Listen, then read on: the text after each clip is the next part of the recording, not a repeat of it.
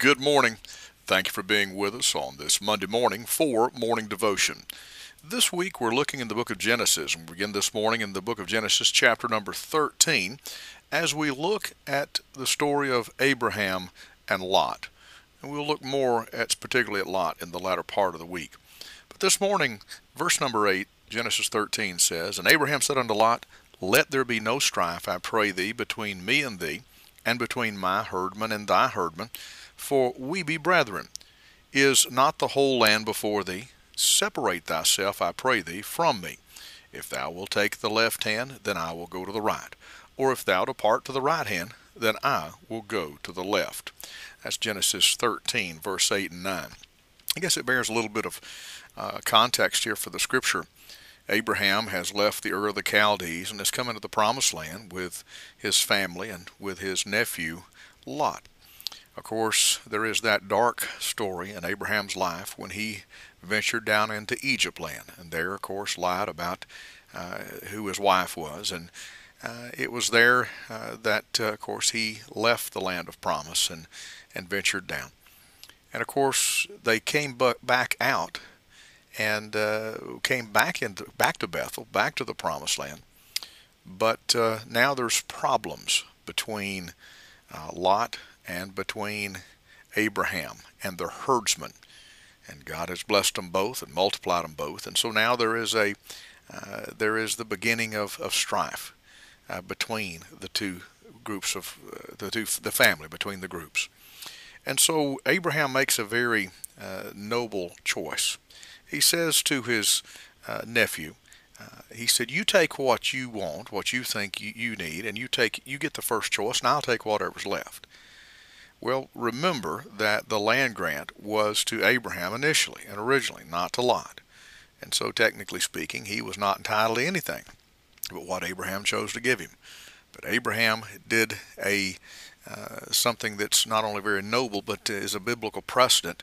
When given the opportunity, take the smaller piece of pie.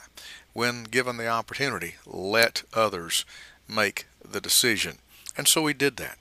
And it brings up a principle that I want to deal with just here briefly, that, God has a different way of doing math than you and I do. When we subtract 1 from 1, it leaves nothing. The answer is 0. But according to the Scripture, according to God, when we subtract 1 from 1, and that 1 is ourselves, rather than having a 0, we have something with multiple zeros. The Bible says in Matthew 19:29, "And every one that hath forsaken houses, or brethren, or sisters, or father, or mother, or wife, or children, or lands, for my name's sake, shall receive 100-fold, and shall inherit everlasting life." May I say this morning that one of the ways to put down strife is to quickly agree with thine adversary. And you've not given up anything in the name of peace, or you've not given up anything in the name of Christ, but what you will not be rewarded.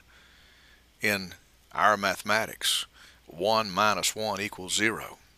But if that 1 that gets minused, if that 1 that is subtracted is us, and we take our own interest and we put those last, and we put the right thing and the godly thing first, then the answer to the arithmetic problem, 1 minus 1 equals 100 in God's economy and in God's way of doing math. And I say that to say this: sin and strife is a cruel taskmaster. Bitterness, envy, and all the things together, it will take us further than we ever wanted to go. And this was the beginning, this strife was the beginning of a downward spiral for Lot. But thankfully, Abraham did the right decision, and it was the beginning of much loftier heights for Abraham.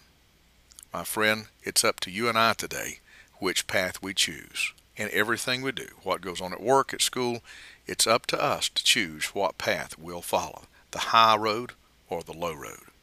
Father, in the name of the Lord Jesus Christ, I pray you'd help us today. Lord, not to look after our own interest, but help us to look after the testimony of Christ. For it's in Christ's name we pray. Amen. This is Pastor Randy Barton of the Anchor Baptist Church, 3232 Hendersonville Highway in Pisgah Forest, North Carolina. Have a great day.